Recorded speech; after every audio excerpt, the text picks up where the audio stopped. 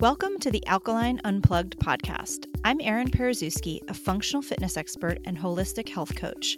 I am the founder and CEO of Alkaline, a holistic health and wellness company that operates boutique fitness studio franchises across the U.S. I live in Menlo Park, California, with my husband and 2 young daughters. I'm joined by my podcast partner, Kathy Purnell, a master instructor at Alkaline and a former special education teacher. She has 3 grown daughters and lives in Los Altos with her husband, Jeff. May is Mental Health Awareness Month, and our first few episodes are dedicated to exploring and raising awareness around a topic that is often overlooked or misunderstood. We will share real-life stories of amazing humans who have struggled, survived, and continue to thrive. We thank you for tuning in and look forward to your comments and feedback.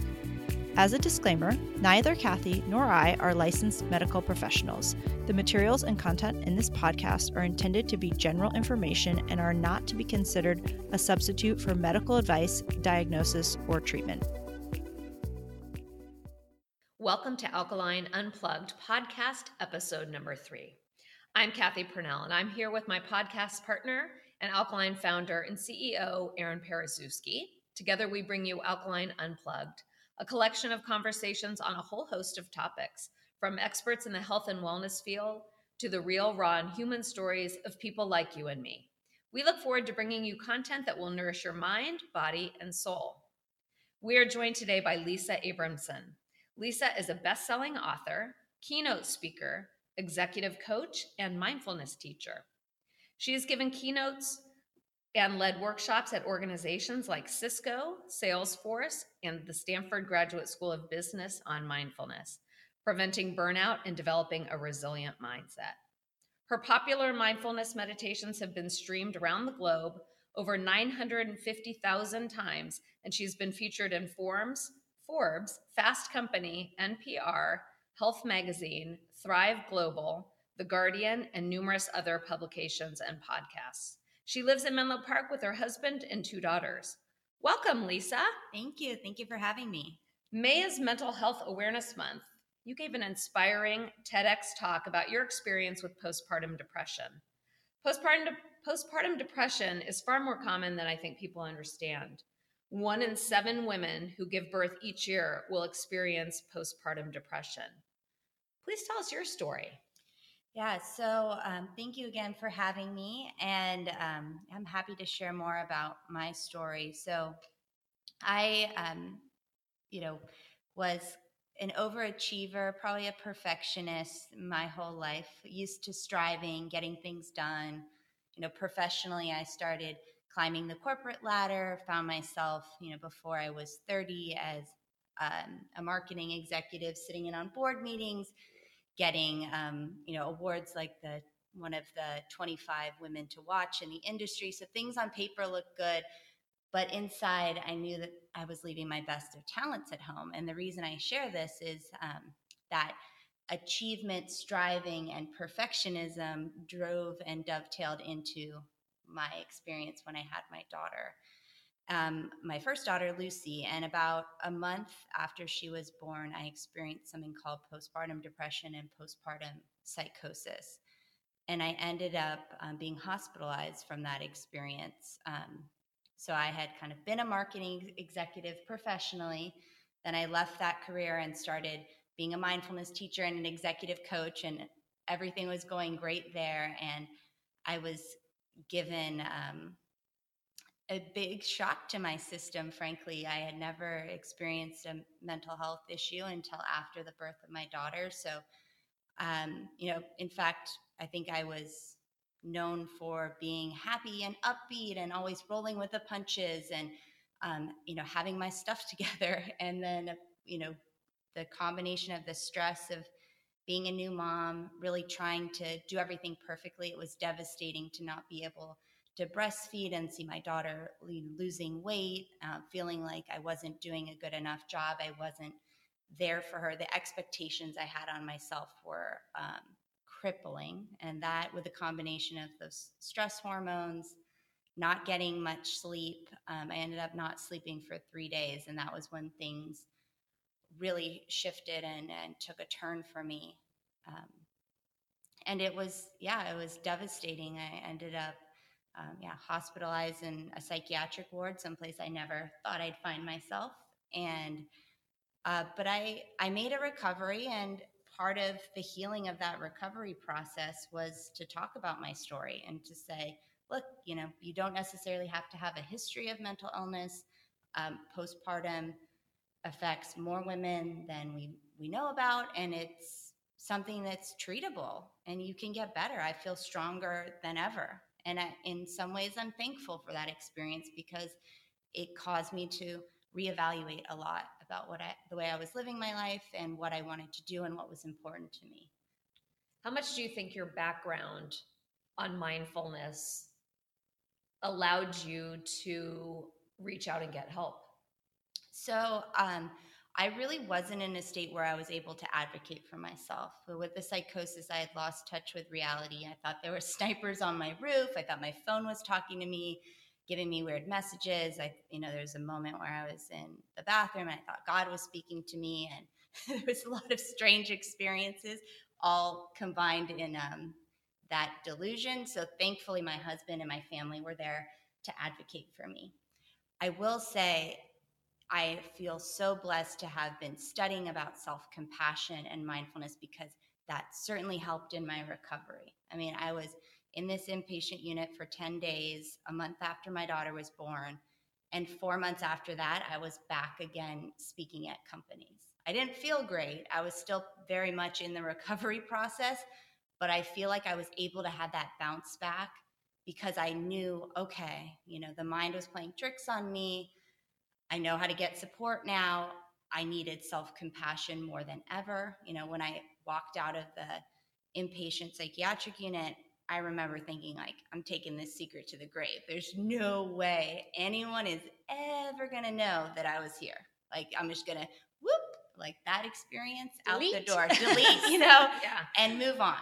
And back to let me just do a photo shoot and take beautiful pictures of me and my daughter, and I'm just going to forget that ever happened. But I realized that, Brene Brown is someone I follow, and she has a new Netflix special that's amazing that I highly recommend. But she says, if you don't own your story, if you own your story, you get to write the ending. You get to write a brave new ending. But if you don't own it, then it really keeps you trapped. And that was a big part of me deciding to be more vulnerable and to share about my experience, because it is a story of resilience. It's not a story of disaster or heartbreak or misfortune. It really is about things bad happen, and then what do you do with them? And it's so impressive to me and inspiring, really, that you've chosen to share your story. Like I mentioned at the opening, 1 in 7 women who give birth this year will experience some form of postpartum depression. And I think there can be, like any mental health situation, there can be a lot of stigma. Yeah. There can be a lot of lack of compassion for ourselves around that. So I really applaud you for bringing this to the forefront, really owning your story, like you said, so that you can rewrite the next chapters. Yeah. I don't like to think about writing the ending because you're awfully young to be thinking about writing your ending, but continue writing your story. Yeah, and letting it evolve. Absolutely. And I think through the experience, not only did I realize how resilient I am and we can be, but there's things that are teachable about, resilience and creating that mindset. I call it a resilient mindset. And it's really a combination of a growth mindset, which means we're not fixed in our abilities, and the capability to learn and grow is within us, and it can be trained. And that combined with self-compassion, I really do believe it makes you unstoppable, because you see what challenges are ahead of you, but then you know that you can learn and grow through experience. You're not afraid to fail because you have your own back. You learn how to talk nicely to yourself. And it's a process. Some days are better than others, but I know that I have that toolbox to rely on. Would you say that it's a universal phenomenon of that inner critic? Yeah. Chirping in our ear? Absolutely. I mean, it's kind of evolved from, I call it the evolutionary hangover we have as being humans. It was evolved to keep us safe. We see a twig in the road and we're like, oh, it's a snake, but it's not a snake. It was just a twig in the road, because we have that sort of fear and negativity response, that negativity bias, to basically keep us safe and keep us also from not getting, banished from our tribe. Like, we care about what other people think, and that's important, because if we didn't, and then we'd be off away from our tribe to fend for ourselves, that would be death.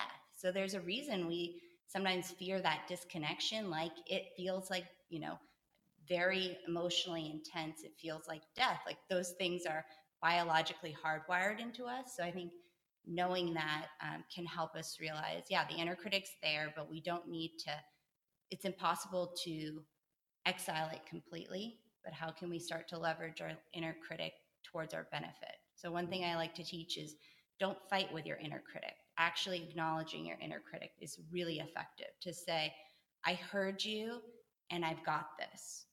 When your inner critic, it's trying to get your attention, it's trying to keep you safe, there's a positive intent there, but the methods are highly unproductive. So having that dialogue with your inner critic of like, oh, there goes the inner critic. For me today, my inner critic was like, why have you been, I just got back from a vacation, I want to get a lot done, and I've been like more distracted than ever. And I'm like, oh, I'm just like, what's wrong with me? I'm so distracted. I can't focus. I can't get done what I need to. And I think my type A overachiever especially likes productivity and performance. So when I feel like I'm not aligned there, my inner critic's very loud. And it's like, okay, I need to practice self-compassion, actually take a break, soothe my inner critic, and then restart. And then I was able to complete the article I wanted, that I'd been working the last 2 days on and couldn't make progress on. So sometimes, like, we need to stop and reset in order to really get to where we want, but it is a brave act to stop and go, okay, I'm going to stop running around in circles and running interference, and then check in, take a self-compassion break, and then move forward.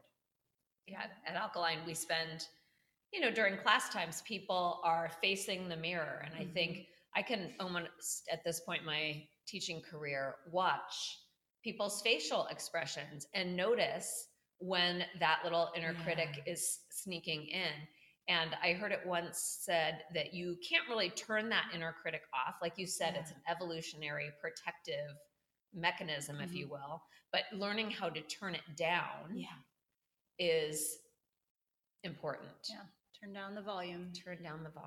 Yeah. I think resetting expectations for yourself, like this just happened to me, where I'm trying to write this book and I feel like I need to be at a certain point and I can't get there, and I'm having a hard time carving it out. And I just decided, this book, I'm not on a publishing deadline. It's a self-imposed deadline. It's a self-imposed expectation. I'm like, you know what?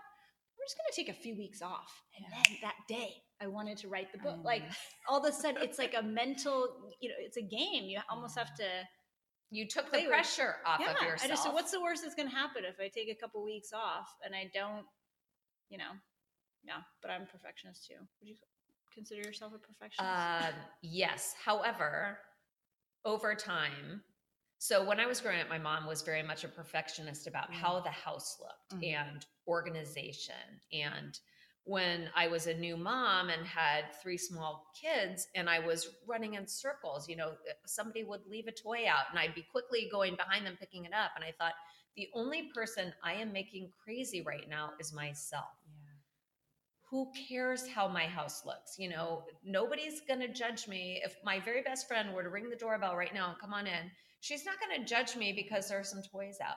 Like, let it go. So I feel like the older I get, I have very high standards for myself. And yes, my inner critic can chirp loudly, but I think with age and just with more awareness, I've learned to recognize that voice. I kind of laugh at her a little bit. I'm like, oh, come on. Like, that inner critic would never say out loud to my daughters or to my friend what that voice is saying. So zip it. That's resiliency. Knowing that True. You can get through that cycle and that you're going to be okay on the other side is what, to me, the definition, like the more times you experience something, the more you flex the muscles in absolutely. order to better deal with the situation. Yeah, absolutely. And I think it's an evolution. I was even listening to Melinda Gates talk yesterday, and she was saying that perfectionism. She's like, I'm even hard on myself about being hard on myself. Yeah. And I was like, yes. Now you're speaking my language. That I'm just too hard on myself. And you're like, oh man, the perfectionism, like you beat it down in one corner and then it pops up in another. It's like whack-a-mole. Like, no. Oh, I handled it there. Like now I'm letting go of my house. And then you're like, now I'm too type A about that. So anyway, that's true. We all got it. And it's okay. It's a process. Oh, go ahead. I was going to say, tell us about your work around mindfulness. I think mindfulness is a huge component of what we're talking about in terms of perfectionism. Absolutely. I think mindfulness is always the first step. You need that awareness to just understand what's happening and not to be at the whims of the different emotional reactivity we all have. So mindfulness, I think, is key in terms of just knowing and seeing, like being able. It's a huge first step. So if you're like, oh man, and I've listened to this podcast, I know my inner critic's super loud. What should I do about it? The first step is just notice when your inner critic is in charge. Notice what situations your inner critic comes up. What are the phrases your inner critic says? So that's mindfulness. And then you can choose to take action. I like to think about mindfulness in terms of an equation, E plus R equals O. And it's your events plus your response or your reaction equals O, your outcome. And without mindfulness, we are such habitual creatures. We're going to just keep reacting and responding.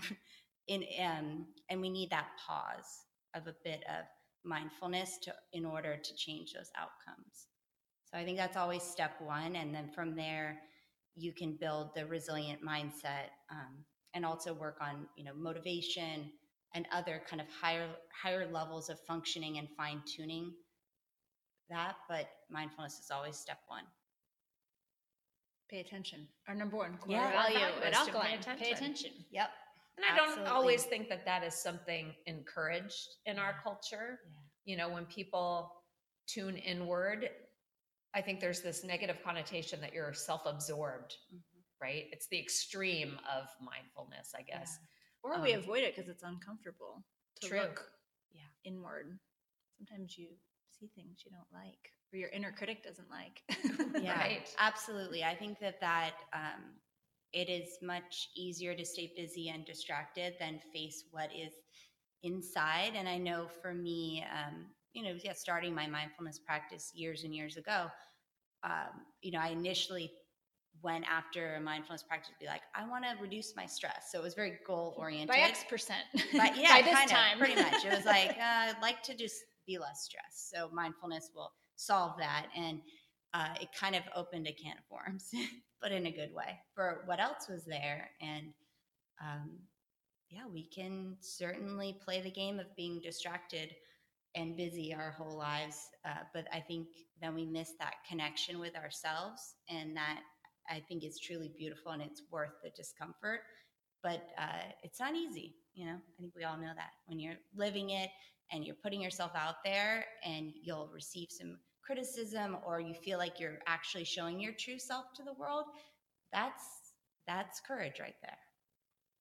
You are the mother of 2 daughters. Erin has 2 daughters. I have 3. What would you say you do or you plan to do as you raise them to help them avoid the pitfalls of perfectionism or of overheating that inner critic? Yeah, I mean, I think living as a role model is most important, modeling, not just saying, but showing. So, when I make mistakes, I try to own up to them in front of them. Lucy my oldest still laughs at me. She's like, remember that time where you put on the blender and you didn't put the top on and then there was the We've all done smoothie that. all over the place and she thinks it's funny. I was like, mommy had an oops moment. She made a mistake and it made a huge mess. At least in that situation, I was proud because once the mess was made, she goes, should we go get daddy to clean it up? And I was like, yes, I've done something right. Because she knows mom's not very good at cleaning. That's funny. But, the little things like that of just showing them, and I also try to, be an example, show her like mommy was nervous to do this. She, had a big keynote. There was 300 people and I was nervous before, but I did it. And then I felt so proud of myself after, giving her that language of this isn't, did not just see the highlight reel, to see what it looks like to be in the trenches and even to be disappointed. I think showing this swath of emotions, even most recently, I was thinking about, anger is not really like a womanly emotion, but it's an emotion we all have and need to express. Because if we repress it, it leads to, dis-ease. And what does that look like? To show like mommy can be angry, but then also like recover from that and say, I was mad. And then I go to, good old Daniel Tiger for all the lessons like that. It helps to say you're mad and, count to 4, name the feeling, stuff like that, Okay. So, but it's a work in progress. It's funny you say that because I never saw my mother cry, ever. And I never saw my parents fight. Yeah. And my kids are, if we have even a discussion, like not even a fight, but just a heated discussion, they're like, why are you fighting? I said, well, you guys fight with each other. As siblings, you fight. You don't always get along or see eye to eye with everybody in your life, but you resolve it and you move on. It doesn't mean you don't love each other, but everything in my house was just under the rug. Yeah, a lot of that was generational, I would say. Yeah, I feel like any interpersonal relationship is fraught with challenge, right? And what is that saying, that anger is unspoken hurt or disappointment? So we all have anger. Yeah, it's what you do with it. And like you said, if you just repress it and you tap it down, it's gonna rear its ugly head again. Totally. Right. So better to get in front of it and work through those issues. And I think modeling, having those difficult conversations with your children is an awesome thing, because they're going to have difficult conversations as they grow up. Absolutely. And as we were talking before, we're a fan of John Gottman's work on relationships, and he talks about it's important to just show the whole swath of a relationship, and that there are moments of conflict, and then showing and actually modeling a resolution is so powerful to your children, to have them see, a discussion can be had, it can even be heated, but as long as they see the resolution, then they know like this is normal and this is okay. And they see that mutual respect, because absolutely, you can have conflict, but if they sense that underlying lack of respect, then that gets dicey too. So, I was going to ask about how your experience was with your second pregnancy and second birth after the experience. Yeah, absolutely. So I was very nervous to get pregnant. It took, till Lucy was 2 for me to even like have the discussion of, are we ready to try for another? Because I was told it was probably a 50-50 chance that it would happen again. So that was terrifying. And I think that was, stepping on stage to give the TEDx talk to talk about my experience was the bravest moment up until trying to have baby number 2. And then I was like, that took the cake. That was the scariest experience to try to take that step forward. And then we ended up having 2 miscarriages before getting pregnant with baby number 2. So it was a difficult and challenging road. And as you can see, I am one to tend to look on the bright side of things. So I do feel like the miscarriages, they were devastating, but it also did show me how resilient I was, and that I could also manage this hormonal flux from pregnant to not pregnant. And I weathered it okay, and I got support, and I did what I needed to do. So it kind of boosted my confidence a little bit. And it was a stressful pregnancy too. I mean, there's a lot of things they were worried about, her not growing as much as she should. There was just a lot of stress in that pregnancy, but Vivian is very healthy, and we're fortunate. And I didn't experience postpartum psychosis with the second, but I had, everything in place should I need to take those steps forward. I still experienced some mild postpartum depression after about 6 months, but I was able to kind of manage it more holistically because it was a milder case with exercise and therapy. But yeah, it was a interesting, challenging experience, but I'm happy, and now I'm also happy that I think my days were good with 2, and I'm happy and content with that. Me too. Yes. Kathy bravely went for number 3. Yes, I did. Tell us how people can find access to, not to you, but to your work and your meditations and Absolutely.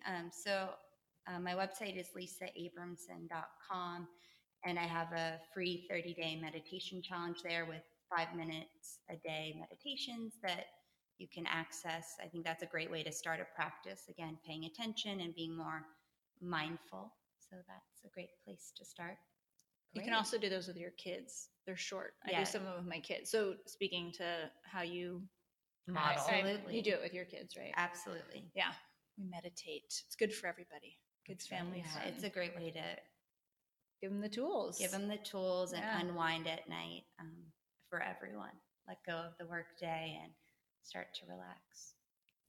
Well, I want to thank you so much for joining us today, Lisa, and I look forward to following your Thank you so much for having me. And check out our TEDx talk. It's awesome. It's excellent. I think it's really good to just illustrate how common postpartum is. Like, it's funny, until I watched that, I was medicated for postpartum after my daughter, and I kind of always said, no, I just had baby blues because I didn't have that detached feeling from my child. But I remember uncontrollably crying and calling my doctor, who was awesome.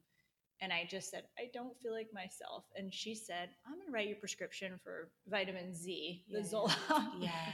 And now I'm looking back, I'm like, I think I did have postpartum depression, just the expectations of failure to thrive with your kid. Isn't that the worst, by the way, the worst label for like, you're an inadequate mother. You can't nurse your kid.